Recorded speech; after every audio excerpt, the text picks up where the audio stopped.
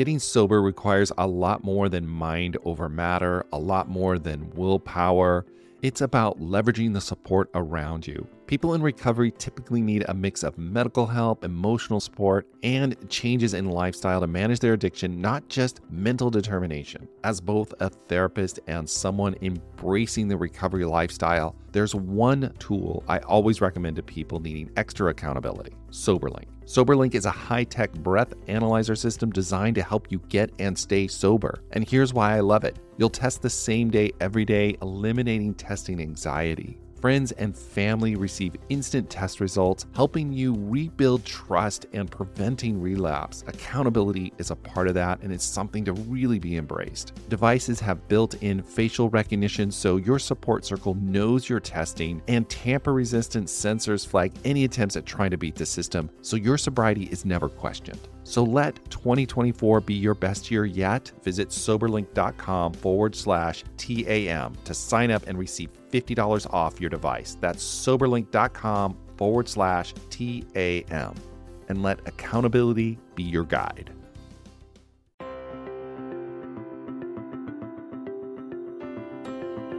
Hello, everyone.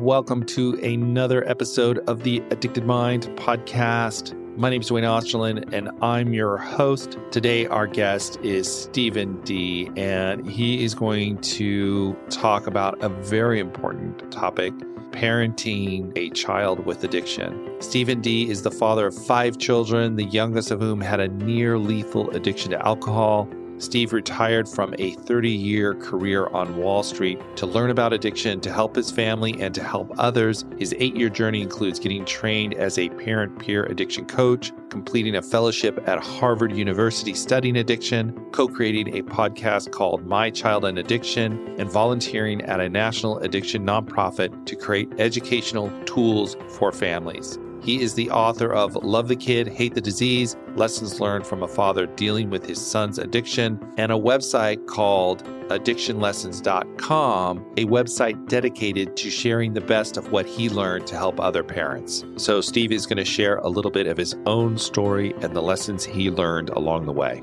Before we start, I want to thank everyone who has left a review on iTunes. I really do appreciate it. It means so much to me to know that the Addicted Mind podcast is having a real positive effect on so many people. It really blows me away. When I started this podcast, I didn't realize the impact it would have, and I am so touched that this podcast has helped so many people. So if it's helping you, think about writing a review. I really appreciate it. And also, you can now find us on Instagram at The Addicted Mind Podcast. So check that out as well. All right, all my wonderful listeners, stay tuned for this episode. All right, everyone, we have Steve D. on the podcast today, and we're going to talk about, I think, a very critical topic, and that's parenting a child with addiction. And Steve is going to share some of his story and some of the lessons that he's learned in going through that journey with his own child. So, Steve, you want to introduce yourself? Tell us a little bit about you so we can get to know you, and let's jump into some of your story and the lessons that you've learned. Sounds great. So I'm the father of 5 children, the youngest of whom had a very severe addiction to alcohol, which nearly killed him 4 times by the time he was 17. And there's really 2 stories. I mean, his story is an unbelievable journey. You know, he's now 25. He's 7.5 years sober.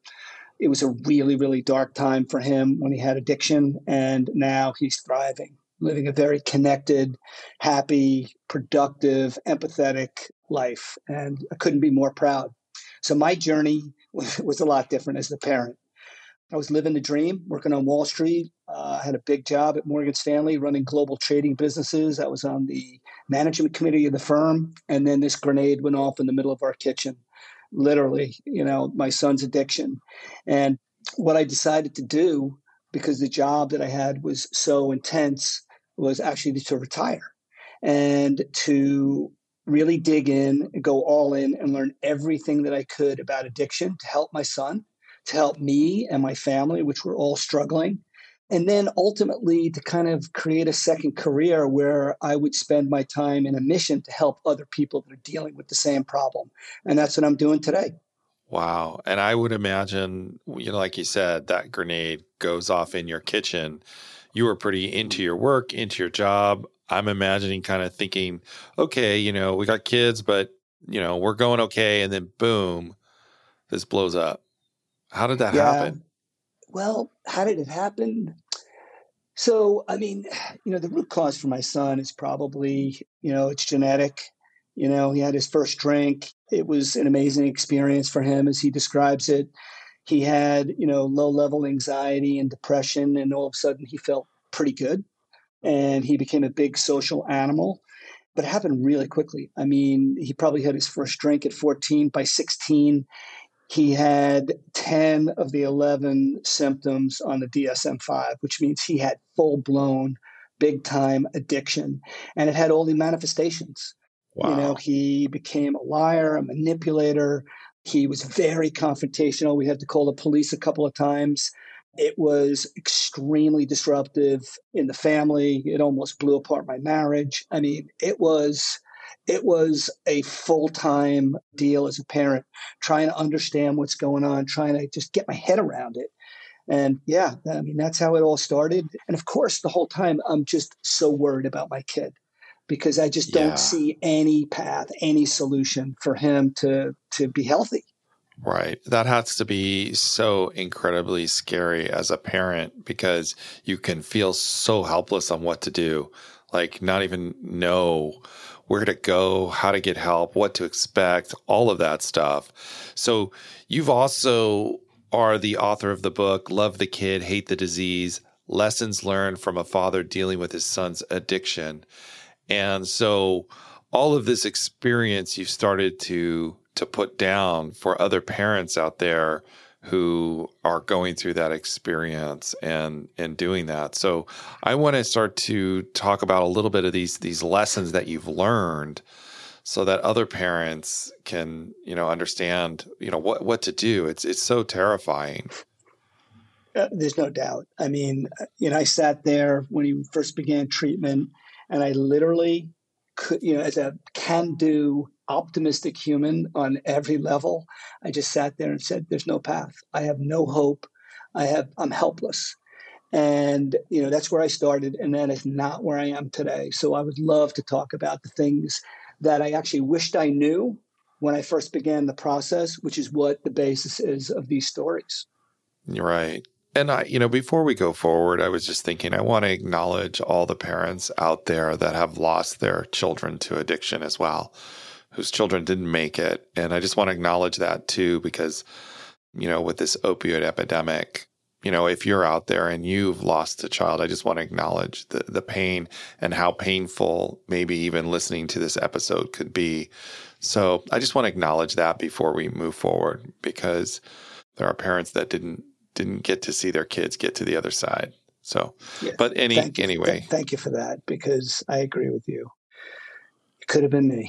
And just, by the grace of God, I pray every night and thank the Lord. But for those people, my heart, it bleeds for them, honestly. Yeah. Yeah. I know. So let's go into your lessons that you learned and what you started to discover. Because like you said earlier, this grenade goes off in your kitchen and it's like, what in the world do I do? I don't even know what to do. I'm, like you said earlier, I'm a banker. I work at Morgan Stanley. I don't know anything about this stuff. Yeah. Well, it starts with understanding that there is hope. And, so I also volunteer at Northwell Health. I work with the clinicians and the families, and literally everybody comes in the same way I came in, hopeless. And the fact of the matter is, as you know, because you're in the business, people do get sober, people do get healthy, people do gain recovery. And Absolutely. The other side is, if people get there, is amazing. And so, I sat there and I was hopeless and I was helpless. And, we came off a very difficult period where my son ended up in a psychiatric unit for a week and then in with extreme depression, and then ended up, at a outpatient clinic. And I didn't see a path, and I was wrong. There are paths. There are things that can be done. There is a way to get to the other side. And there are people who are young who get in recovery, who are in their 20s, 30s, teens, 20s, 30s, 40s, 90s. I've heard people, 80s and 90s getting in recovery. So there's always hope. That's the first lesson, honestly. Yeah, absolutely. I'm glad that you said that. There are paths out there. There are people willing to help you, like you, willing to help you guide, who've been there, who've done it, who've walked through it. Yeah. And listen, the other thing is there's people like you, and I know you can't say that, but I can. The professionals that we worked with were incredible. Because a lot of people, like even myself, I thought I could solve this problem on my own. And what you realize quickly is you don't have any toolkit. You don't know what you're doing. You don't know what you don't know. You don't have the experience. It's like a doctor never operates on their own kid. Well, it's the same with addiction. And so, getting professionals on our team was a game changer. And, that and experienced parents and listening to their stories. We just had a lot of resources. Some were free, some, were required insurance, but, we got, that was a big deal. It's a big lesson not to try and do it on your own, not be isolated. A lot of people feel shame and stigma. You kind of have to open up and tell somebody that you have an issue. Yeah. And I think that stops so many people from getting help. Even the person who's maybe struggling with addiction as well doesn't want to get help, doesn't want to do anything because of all that shame and that stigma. And then being able to talk about it helps break that pattern. Without a doubt. And the parental shame and stigma is one thing. With my son, he didn't want to get help because he didn't think he had a problem, and he didn't want to change what he was doing. And that's also the case with a lot of people who have addiction, is they don't know any other way. And, their brains are telling them using drugs and alcohol is the way to go. And that's where my son was in a big way. He was clearly in a place where he was railing against any kind of help. Wow. So what did you do with that? Like, how do you handle that as a parent? You can see it, and probably other people on the outside can say, man, this kid needs help and he doesn't want to get it. He doesn't want to do anything about it. How do you handle that as a parent? Well, I handled it poorly at first. The first thing we did was we got him into treatment, which was good. But, he kind of dominated the household. He railed against it. He pushed back. He started saying things like, well, you're the reason why I'm depressed. You're making me do these things that I don't want to do. And it kind of got me back on my heels in a big way. And so I wasn't doing what the clinicians were saying you need to do, which is to set boundaries, to, make sure that there are natural consequences, so that they can see that the problem is real. And in the beginning, I would say that the sickest person in the family was running the household.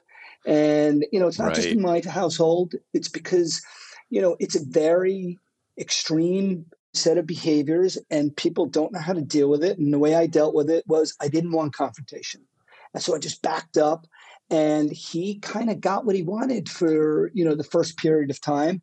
And then I listened to the professionals. I listened to experienced parents, and I started to crack down on what I needed to do as a parent, which is what I said, which is set boundaries on what's acceptable and what's not acceptable. And if the boundaries are broken, make sure there are consequences so that he could actually see that if he was using and he wasn't supposed to be using, that the consequences were real and had an impact and were affecting him. So that was the beginning of our journey. Was at first I did a bad job. And I think most people have a hard time with the change. And then, I started to listen to the professionals. So you have to kind of get out of your own way sometimes. We want to protect our kids from pain. We don't want them to experience some of these horrific boundaries that might happen because of their own choices or substance use. And then we don't set any boundaries, and their addiction can flourish. without consequence. Yeah, I mean, I think that's exactly right. With my older four kids, we didn't have to do any of this and it worked out. So for me, on the fifth kid, I had to really learn a new way of parenting. And because it wasn't working, what I was doing, with Right, my older right. kids, I was enabling them to do all the things they wanted to do, sports and, activities and, whatever it was. And if they had problems, I would work with them. But here the problems were addiction related. And so solving those problems and making life easy for him using alcohol and behaving the way he was upside down. It was not what I was supposed to be doing. And it took a while for me really to see it. And the way I saw it was really empathetic, experienced parents kept saying to me, well, if you make life easy for him, why would he change? Like if you keep fixing his problems, how is he going to see that there's a problem? And the truth was he couldn't see it because I kept, running interference on the problems. Right. Almost protecting him from his own natural consequences from his behavior. Exactly right. What about all the other family members in this? Like, so you're starting to set these boundaries, and you also said, your marriage almost blew up because a lot of parents together trying to do this. It's hard to get on the same page about setting these boundaries. It can feel different for each parent, also siblings, all of that as well. Yeah, it's brutal. So, yeah, I mean, the issue with my wife and I was that we looked at the same problem, and her answer was chain him to his bed. Don't ever let Right. him leave the house. My answer was, well, let's have conversations and let's negotiate and, let's see if we can, work some things out. And, of course, I thought I was saving his life. And she thought she was saving his life. And if you think you're saving your kid's life, then, you're willing to fight with your spouse. And that's where we were. We couldn't agree. We were on opposite ends. And at one point, our four older kids actually sat us down and said, you're not helping anybody. You're gonna get divorced. You're gonna blow up the family. They did an intervention, not for our kid, not for Stevie, but for us. And we Wow. realized that this was a big problem. And I I definitely had a problem with thinking I was right all the time. And so what I decided to do was to just have my wife make the decisions and that I would go along and support her decisions so we could be on the same page so that he couldn't play one off the other. What was really interesting about that was as soon as I gave in and said, honey, you're going to make the decisions. I'm going to support your decisions. I trust you. She moved from the chain him to his bed to somewhere in between, in the middle, to where both of us were, which is where we should have been all along. And so we had the capability of coming up with the right answer, but it was all about us battling each other and not coming together to solve the problem. And that solved it. So that was one issue. The other one kind of surprised me, and that was the impact on the older kids. When Stevie's addiction really reared its ugly head, he was a junior in high school. 3 of the older siblings were in college, and 1 was already out of college. So my view was they have been insulated and they're fine. We ended up going to a family education weekend at the treatment center that he was at for residential. And I mean, it just came out. There was more tears. There was more guilt. There was more upset. My daughter actually started the whole process, by introducing herself to the larger crowd of families that were there. I feel like I've lost my baby brother forever. We had an amazing relationship. We don't even talk now. And the whole room broke down and cried because everybody realized that there was some element of that in all the families. And so as that weekend went on, one of my kids felt guilty about supplying him with alcohol. They were pissed that there was such an impact on us, my wife and I. There was just so many elements that Right. came out. It was obvious that these insulated kids who were almost on their own were still impacted. So it just was a signal to me that the impact on families, if you're actually living together all the time, is probably going to be even bigger. Yeah. Yeah, as you're talking, I'm thinking about how for your journey, you had to really open up, let go, and listen and do these things where you go to these treatment centers and the whole family is talking about this and how big that is. But like really being able to step back and allow that process to happen, because that can be scary in and of itself.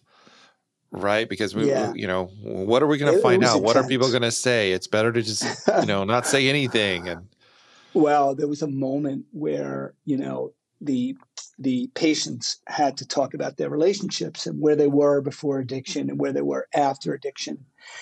And invariably, the relationships were good before and frayed or really bad after addiction. But at one point, my son said, my dad gave up on me. And I was sitting there like, oh my God, like, how can he think I gave up on him? And what had happened was when he was in eighth grade, we took him to see a psychiatrist, and the psychiatrist said to us, he's really hard on himself. He's got low level depression. You need to back off and really not put any pressure because he's putting a ton of pressure on himself. And, we had a pretty high, functioning family. And, there might have been a little bit of like pressure to do well in school and that kind of stuff. So I immediately put the brakes on and didn't put any pressure on him. His interpretation was I gave up on him. And wow. so what was amazing about this family event was that we got to get to the bottom of something that was really big in his life and was actually a misinterpretation of what I was doing. And so it was just an incredible opportunity to kind of break down some really big things that were standing in the way of relationships and that were impacting our family. Wow. So really started to open up this deeper level of communication between each other so that Without a healing doubt. could take place. Yes. Yes. And it really has. So the siblings were all kind of, upset with him. I think largely most of that has dissipated and they're really proud of him. I mean, it's kind of, he's 25, he's got a great job, he's the happy go lucky, sweet kid that he was before addiction. Everybody's really kind of amazed, particularly since he was sober for nearly 4 years in college, which is a big deal. I mean, that's a lot considering what the culture is in a lot of these campuses. And so, they're looking at their little brother and saying, wow, he's done some amazing things and they're proud of him. Wow. I mean, it sounds like just getting, we're just touching the tip of the iceberg of your story, and there's so much more in it. But I want to also move to how you've taken this experience and are really working to help others. And you created a website called addictionlessons.com. And you've taken this experience, because we've talked earlier about this before you came on, but you've taken this experience and put it into that process. And let's hear about that, because I think that's an amazing story too, and just more hope. Yeah. So it turns out that it was a little over a year ago that I was working as a full-time volunteer at a national nonprofit called Shatterproof. And I was responsible for education. And one of the marketing people said, we want personal stories. We want people to write blogs. So I went to the library and I started to write a story. And then I realized that as a parent, I was in a very unique and privileged position insofar as in this journey, I've had all this experience with my son, personal experience, which is important. I spent a year and I went to Harvard University and I studied psychopharmacology, neuroscience, and public health around addiction. I spent 4 years at Shatterproof building educational materials. I still volunteer and it keeps it fresh with Northwell, working with families. And so doing all these things is like, no, you got to do more. You can't just write like 500 words. You have to write down all the things that you think people need as parents. And so that's what I did. I started writing it down, and I was informed by my experience and what I was missing. But every week when I would go to these meetings, I would see these families come into Northwell, and I'd see the same things: no hope, head spinning, no idea what kinds of tools they could use in the household to change what's happening with the sickest person running the household. And so I started to write down stories, and it ended up being 12. And the 12 stories, the first five are really science, and hope and things like that, which includes the stages of change. So, that story is really important because when you're going through this, you don't know where you are. You're blind. You don't know what the process is. And I didn't. And you don't know what relapse means. And, where is my kid in the process? How long is it going to take? Can we get this done in a week? Right, That's kind of the right. thought. But no, you can't get it done in a week. It takes a while. So I started writing these stories. And then the back part of it gets really personal. So, I write down what parents can do to help, but I start talking about what are the common traps? And for me, the common traps were that my son used lying, manipulation, confrontation, splitting my wife and I to get what he wanted. So in lying, he would look me square in the eye and say, I'm looking you right in the face and telling you that I did not drink. I can't believe my own father doesn't believe me when I'm looking you square in the eye. Right. And he was lying, because that's what you do. You hide when you have a problem like this. So I started writing, about those traps and what I needed to do. I needed to change my parenting approach. I needed to learn about detachment. So I need to separate the disease and the manifestations of the disease from my kid who I loved. Right? So I have a soft spot in my heart. So if he's lying to me, well, he's just a teenager. No, that's addiction lying to me. And now I need to do what I need to do. So there's that. And it just kept going with these lessons. The interesting thing about it is the lessons only take 40 minutes to read. There's 12 of Right. them. They're 1 to 3 minutes a piece.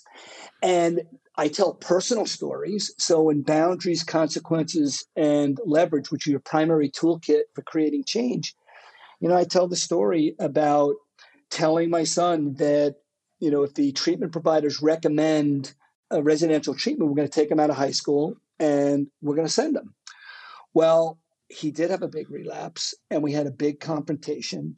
And it was bedlam in my house. And, ultimately I had to confront him, and it was really hard for me. I mean, it's probably the hardest thing I ever did in my life, was to tell him that if they recommended residential treatment, I'm going to make you go. And so I tell the stories, and then we talk about what are the tools, how do they work, and things like that. So really what it is, big picture, is everything that I wish that I knew about addiction before the whole thing started, so that I had a kind of a universal idea of what the science was, that what the outcomes could be, what the process was, what are the tools that I need in the household, and all infused with my personal stories, which are pretty gritty and pretty nasty at times. Yeah. I mean, I think, the stories, to put them out in that way, in a real, down to earth, heartfelt way, make them relatable, make them understandable, so that, a parent who's going through this can hear themselves in the story. Like you were talking about your daughter sharing in that meeting, everybody could relate. There's some universal themes that are part of addiction that really, when we're in shame and trapped in that stigma, we don't realize there's all these commonalities that anybody, any family who's going through addiction is going to experience. And it's not craziness. It's this disease that just rips things apart. There's no doubt. I mean, you nailed it. One of the main recommendations is something that I railed against. People said to me, you need to go to a parent support group meeting. And I just sat there and I'm like, what? What are you talking about? I am not going to a parent support group meeting. It's ridiculous. And then it turns out that after I went, After about 3 meetings, I realized my story was not unique. There were people who could support me and help me understand what was going on. There were tools that people had used, and hearing it from an experienced parent was unbelievably effective because their kid's life was on the line, right? Their family's, Right. cohesion was on the line. They tried it and it worked. They tried other things that didn't work. And so, yeah, I mean, that's the thing is you have to become, for me, I had to become vulnerable. I had to be okay with going into a meeting and telling people that I screwed up, that I didn't know what I was doing, and I didn't have all the answers. And funny thing is, everybody else was doing the same thing, Right. and together with the help of clinicians, we got to a place where we didn't feel alone. We felt like we had some tools in our toolkit, and we felt really good about being able to help the next person coming into the meeting. So there were a lot of elements which were amazing about going to those support group meetings that I never would have guessed. And almost everybody who comes in the same way. They come in hopeless. They come in feeling alone. They come in feeling that their situation is unique. And after 3 weeks, they know that 90% of what they're dealing with, other people are dealing with. There might be some unique components, but 90% is the same. They don't feel Yep. alone, and they start to feel like they can get a little bit of control about what's happening in their house. Yeah. And I think, like you said, that key, like having that willingness to just be a little bit vulnerable to reach out to these resources and step out of the shame, step out of the guilt and get that support. I think that's just so critical for anyone dealing with any kind of mental health issue, because like you said, yeah, 90% it's really all the same. And other people have gone through it and they understand Right. it. Like you can share your wisdom. Like, I've been there, I've done that. Not only do I have some ideas that you may not have thought of, I also understand how it feels to be in that position. And I think that's so critical too, because you can feel so alone. Yeah. And the way I share is I always tell people I'm not a professional, and people should know I'm not. I'm not you, Dwayne. You are a professional. I am not. But I will tell them my story and what I did and what was going on in my life, going on in, emotionally for me, and what the outcomes were. And you can take or leave what I'm telling you. And that's powerful for people, to lay it out there and to just tell people, look, this may, or, work with your professional, but this is what I did. And I always did things that were recommended by the professionals because you guys know, right? You guys have been there 1,000 times, but it's really hard to pull the trigger. So when another parent has pulled the trigger on certain things and it's worked out, it makes it easier for the next person to do it. Yeah, absolutely. I think, when you get that peer support, it sometimes is more helpful than a professional in certain ways because, you can relate, you understand, and it enables the person to go, okay, maybe I can do that. Maybe I can try that. Maybe I can see if that will work and do that. Yeah, and that's exactly the idea of the stories is, and I say, look, I'm not a professional in the stories too, because I want people to be clear. I have gone all in. I've learned a lot. I do these parent support group meetings every week, but I'm not a professional. But this is what I tried, and this is what was going on in my life, and this is why I was scared out of my mind to even try it. And this is what happened. And that's what it's about. And here are the takeaways. These are the things to think about: the concepts, the information, the tools, and the stories all together to help you understand things that are important about addiction, things that make addiction different. Yeah. Yeah. And tell me a little bit about going through all this, how it's enriched your life, to give people hope, because in the middle of it, you can't see that part of it. When you're in the midst of it, it's just hurt and pain and fear and shame and all of that. But when you can get to the other side and get into recovery and experience the benefit of your son's recovery, the benefit of, if you want to call it, your own recovery, if that makes sense. How has it now enriched your life? Well, so I'll talk about two things. One, the people in recovery. I've been blessed to be able to go to open AA meetings, anniversary meetings for my son. And the energy, the gratitude, just the beautiful humanity, the connection between people in those meetings. It's just these are unbelievable events. There's so much happiness. There's so much, because when people go to the depths of where that disease takes them and they emerge healthy, it's absolutely breathtaking. And so there's that side. For me, it humbled me. I mean, what can I tell you, right? Yeah. I got humbled. At Morgan Stanley, I was a problem solver. The biggest problems were my problems to deal with. And this was one that I was completely ill-equipped. And I would say I was a perfect mark for the disease. Somebody who thought he could handle it, right, who had no professional experience. I was an easy mark, and I was humbled.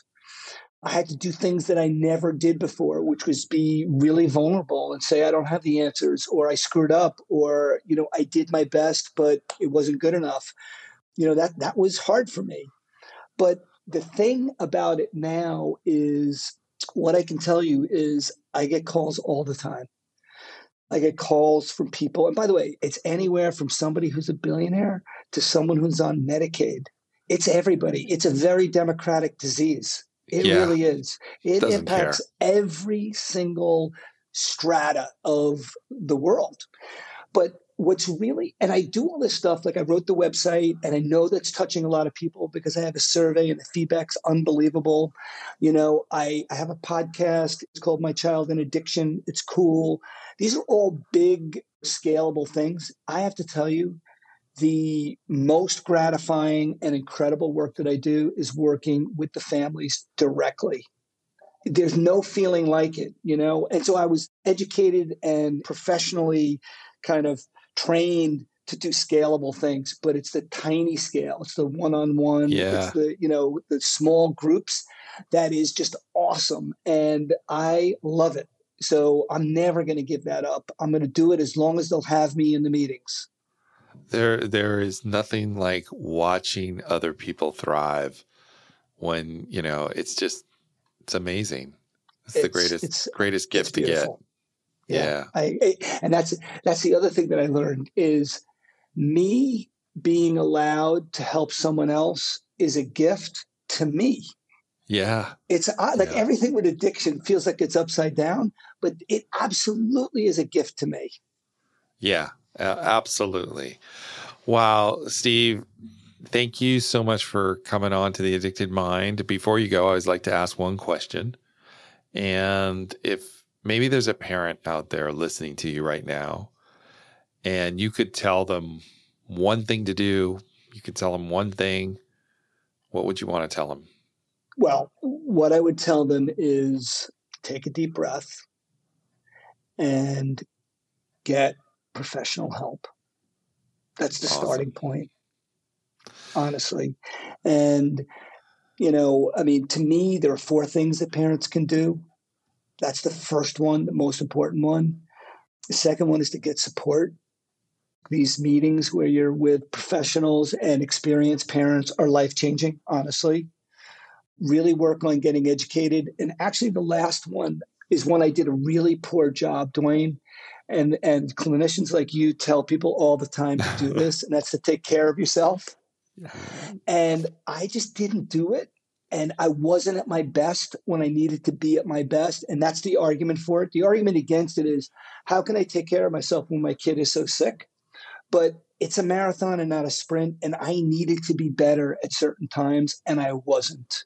And it was because I didn't take care of myself. Oh, thank you, Steve, so much for sharing that wisdom. Can you give out, where can people find you? Where can people find you? If they want to get a hold of you, want to know more about you, where can they go? Well, I think the place to go for the content is addictionlessons.com. That's the best place to go because I lay it all out there. Everything that I can give is right there. Awesome. And I will include that link or any other links that you give me in the show notes at theaddictedmind.com. Steve, thank you so much for coming on and just doing what you're doing. Well, thank you, Dwayne, for having me. I really enjoyed the conversation. All right, everyone. Thank you for listening to the Addicted Mind podcast. I hope you got a lot out of our conversation with Stephen D. As usual, all the show notes will be at theaddictedmind.com and all the links will be there as well. So go check that out. And don't forget, if you enjoyed this episode of the Addicted Mind podcast, click subscribe so you can get the most latest episodes downloaded directly to whatever podcast software you use. And you can find us on Instagram at Addicted Mind Podcast. So check that out. And I hope you have a wonderful rest of your day. And I'll talk to you on the next episode. It's easy to blame ourselves for our struggles with alcohol. We see people around us being able to control their drinking without any consequences, yet no matter what we try, we can't seem to figure it out for ourselves. My name is Jillian Teets, and I am the host of the Sober Powered podcast, where I use my biochemistry background to explain the latest research in addiction and help you understand both why you drink the way you do and how to develop the skills and mindset you need to find freedom from alcohol. I discuss topics like why we think about our drinking 24/7, why we have no off switch, and why we crave alcohol. If you're struggling with your drinking or you know someone who is, then I hope that you will check out the Sober Powered podcast. New episodes every Friday. See you there.